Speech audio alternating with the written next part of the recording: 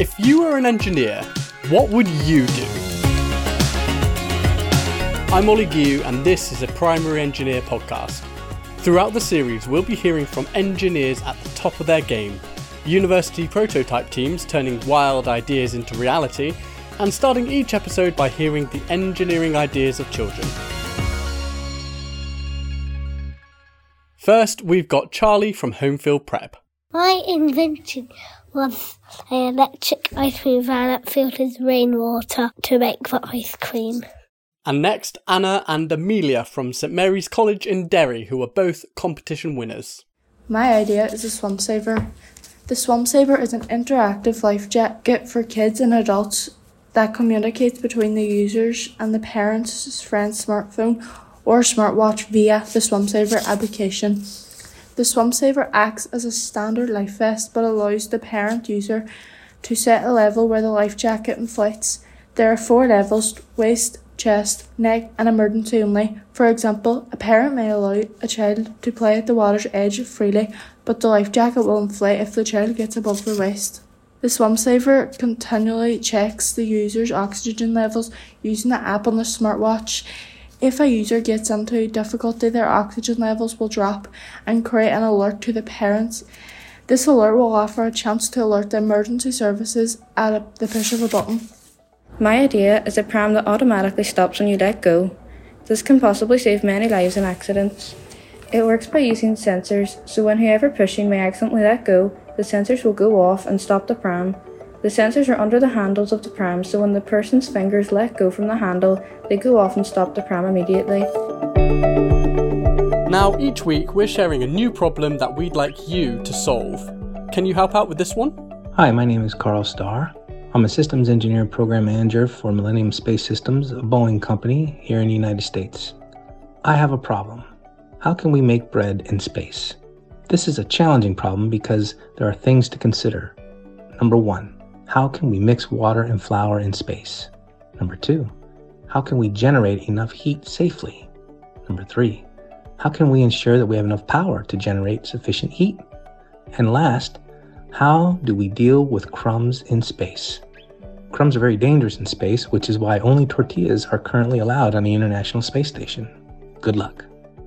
Who knew crumbs were so dangerous? So Carl would like to know how to make bread in space.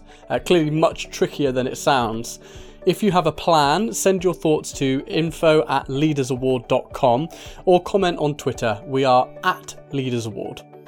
By the way, up until recently, Carl worked as the mission's operations manager for the James Webb Telescope project, and his new job is fascinating too, so you'll be very happy to hear that he's coming up on the show as next week's guest. In the meantime, I've got someone else brilliant to introduce you to. My name's Andrew Smith, and I am an aerospace engineer for 4 days in the week, and I work at Rolls-Royce working in future aircraft.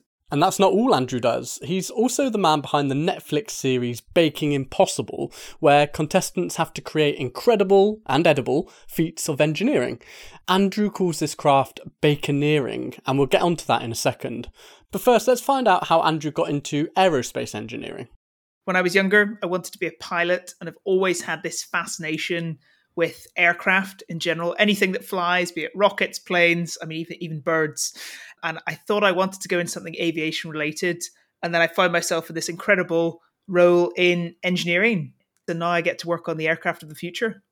What were you like as a child then? You liked birds. I guess that was your first in. Were you sort of a little mini bird watcher?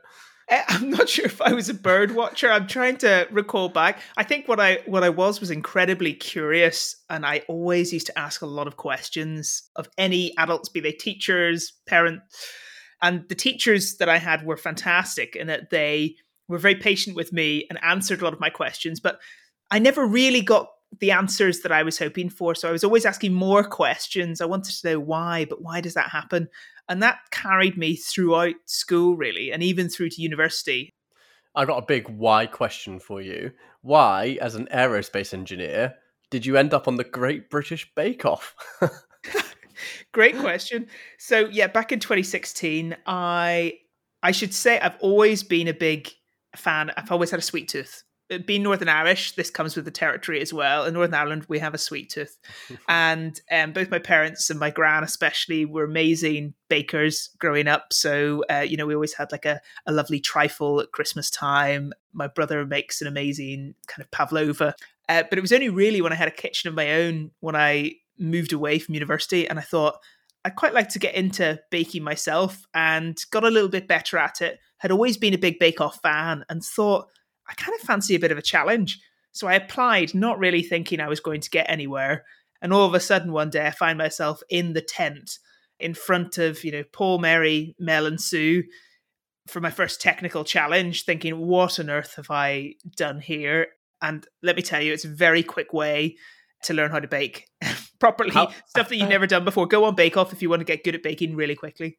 And how did you bring your background in engineering into what you were doing on the Bake Off? Well, it's interesting because there's an old saying that cooking is an art, baking is a science. And I would say baking is even a little bit more like engineering.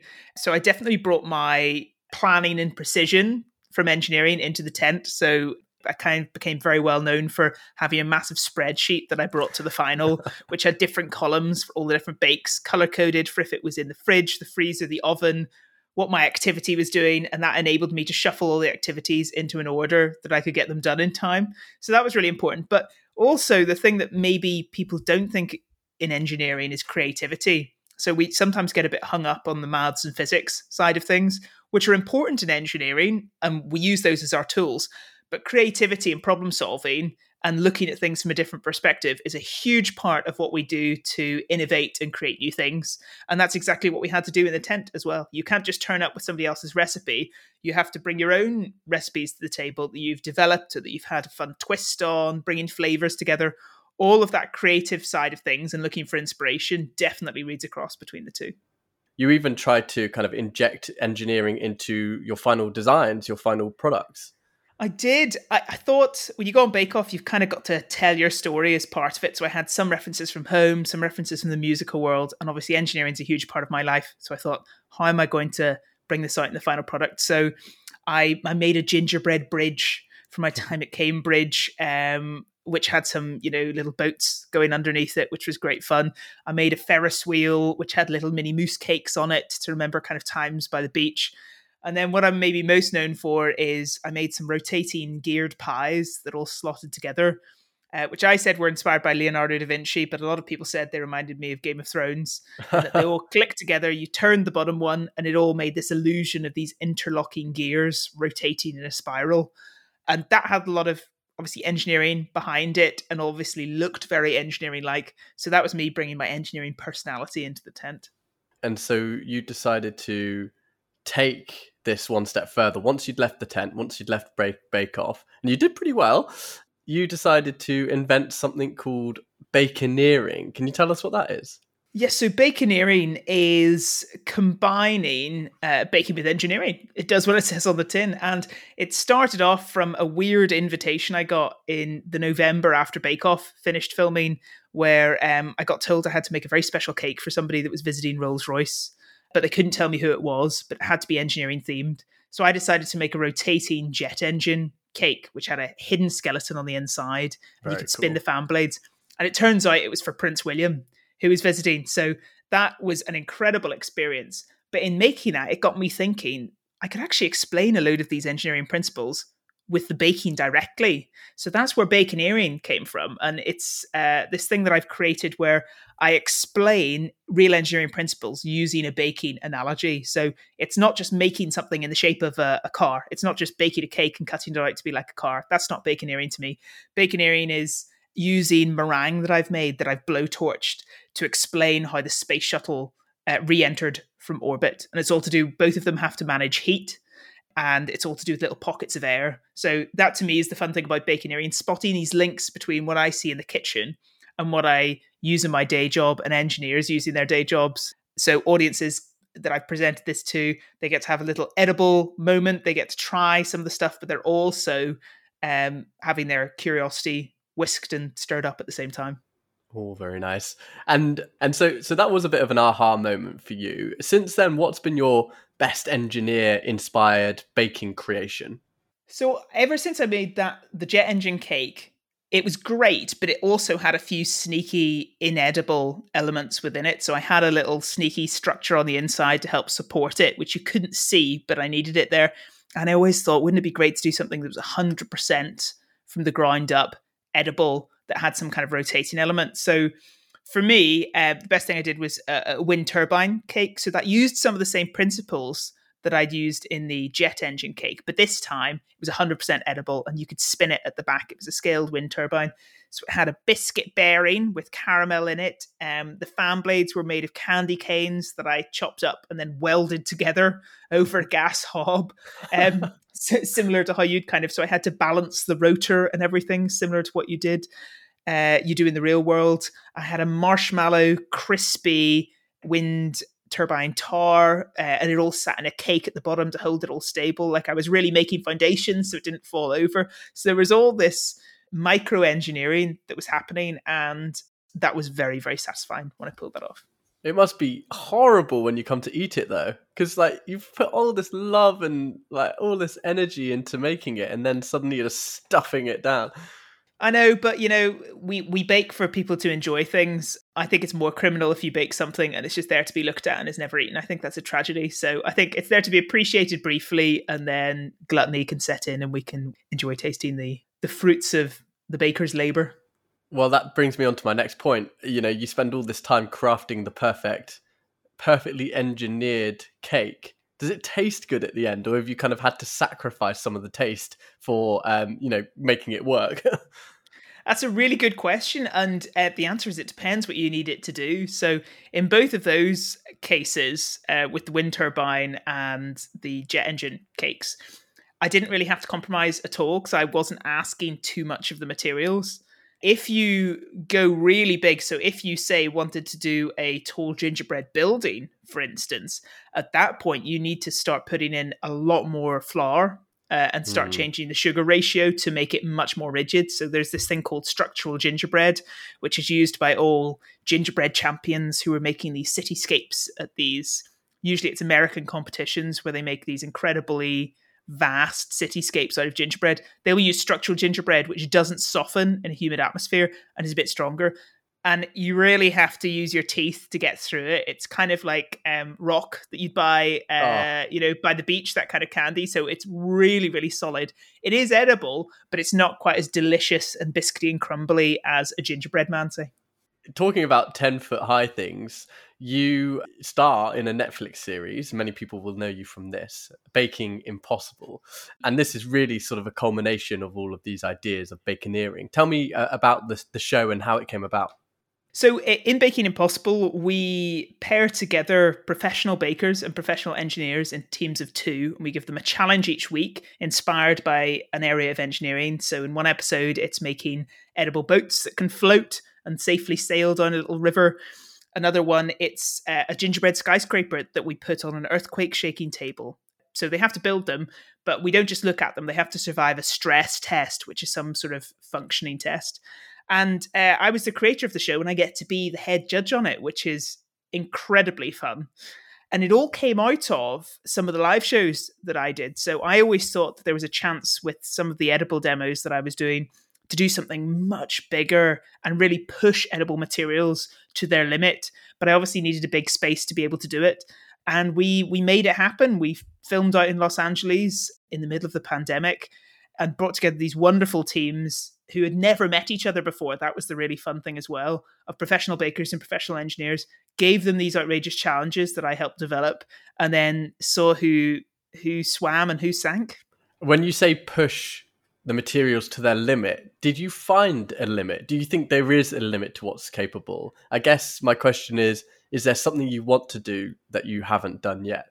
I don't think we've pushed the limits of what some of these edible materials could do. And what was exciting in the show is we actually discovered some certain ratios of materials to, say, make edible glues and things that were quite unique that the teams sort of kept secret. But for me, there are projects that I would love to do. So I would love to make a human-sized edible boat. So I'm thinking kind of a canoe made of chocolate that I could paddle across a body of water. And then at the end, if I'm a bit peckish, I can just start eating the boat.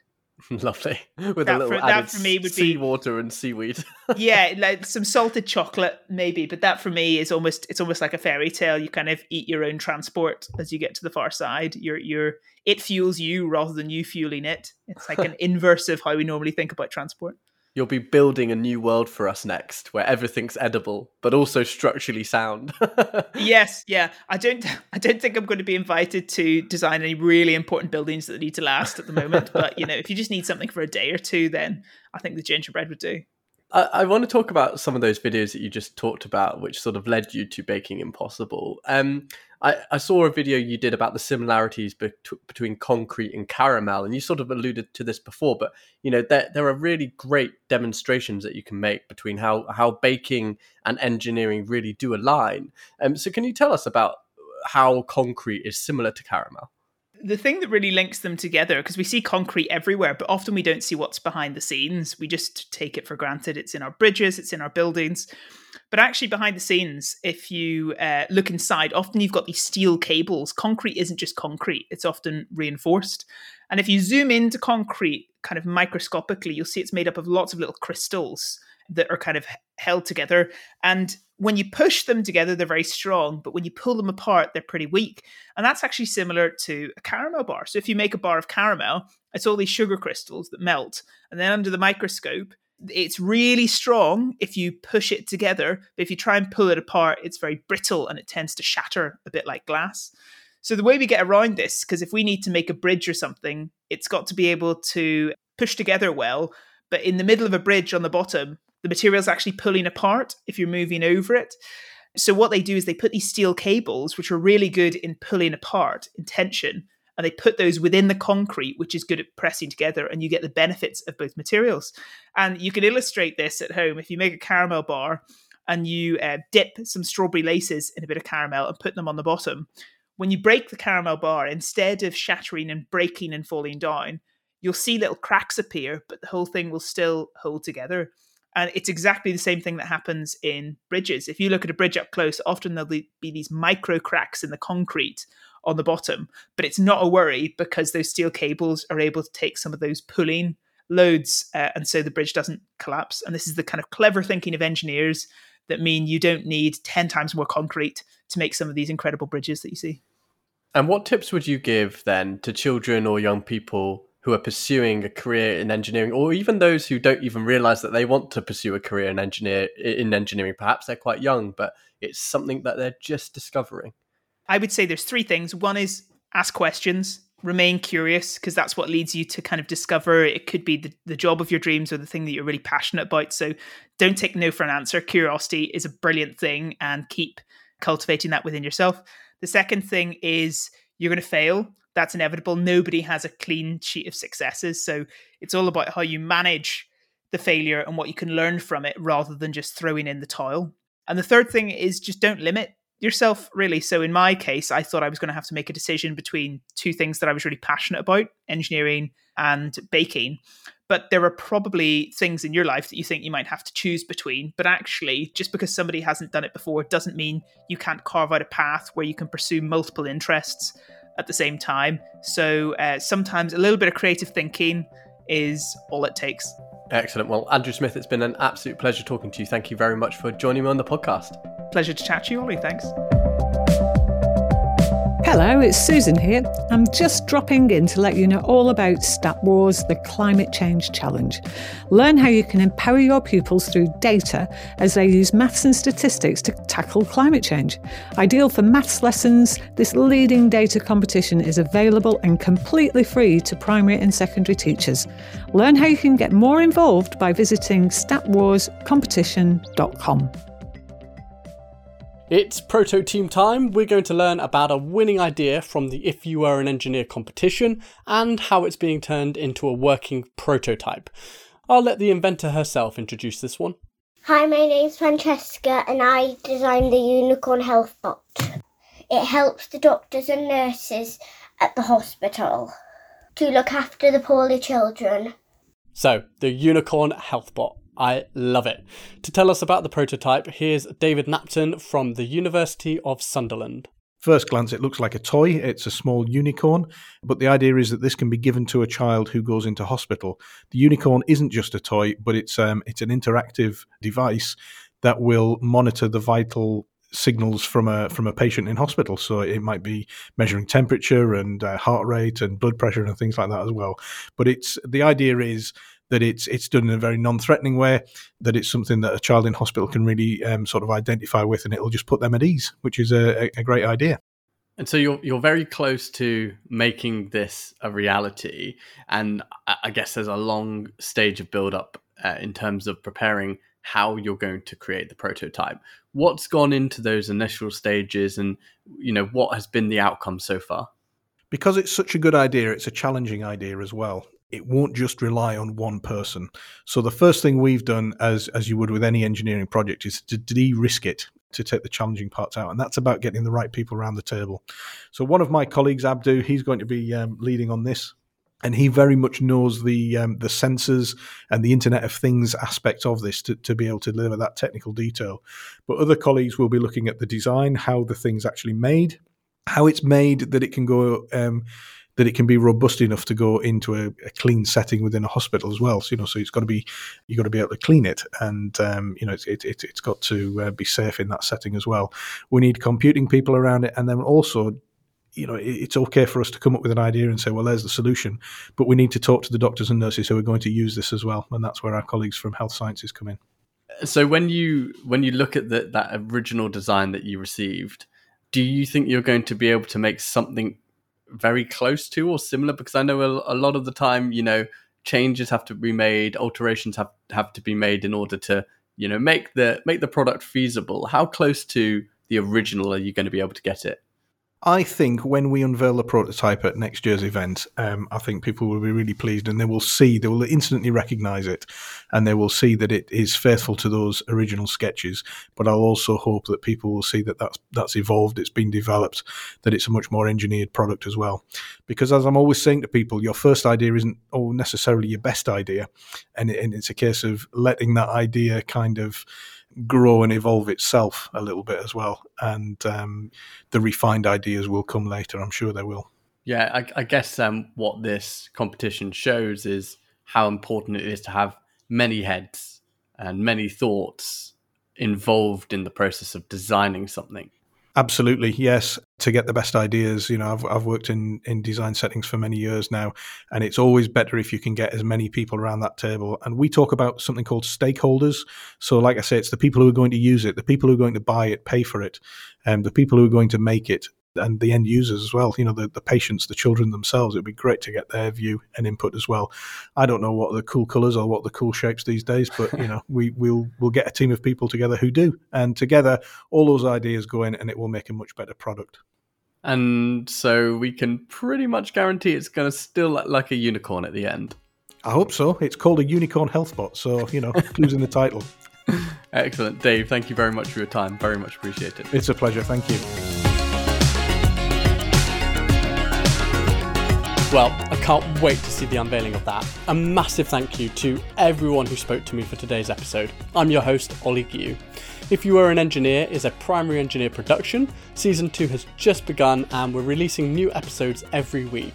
Remember, if you have a solution to today's problem, get in touch with us on Twitter @LeadersAward or email info@leadersaward.com. We want to know how to make bread in space. Check us out, listen to the back catalogue, and leave a review on Apple Podcasts, Spotify, or wherever you get your podcasts. And head over to our website leadersaward.com/podcasts to access loads of extra content.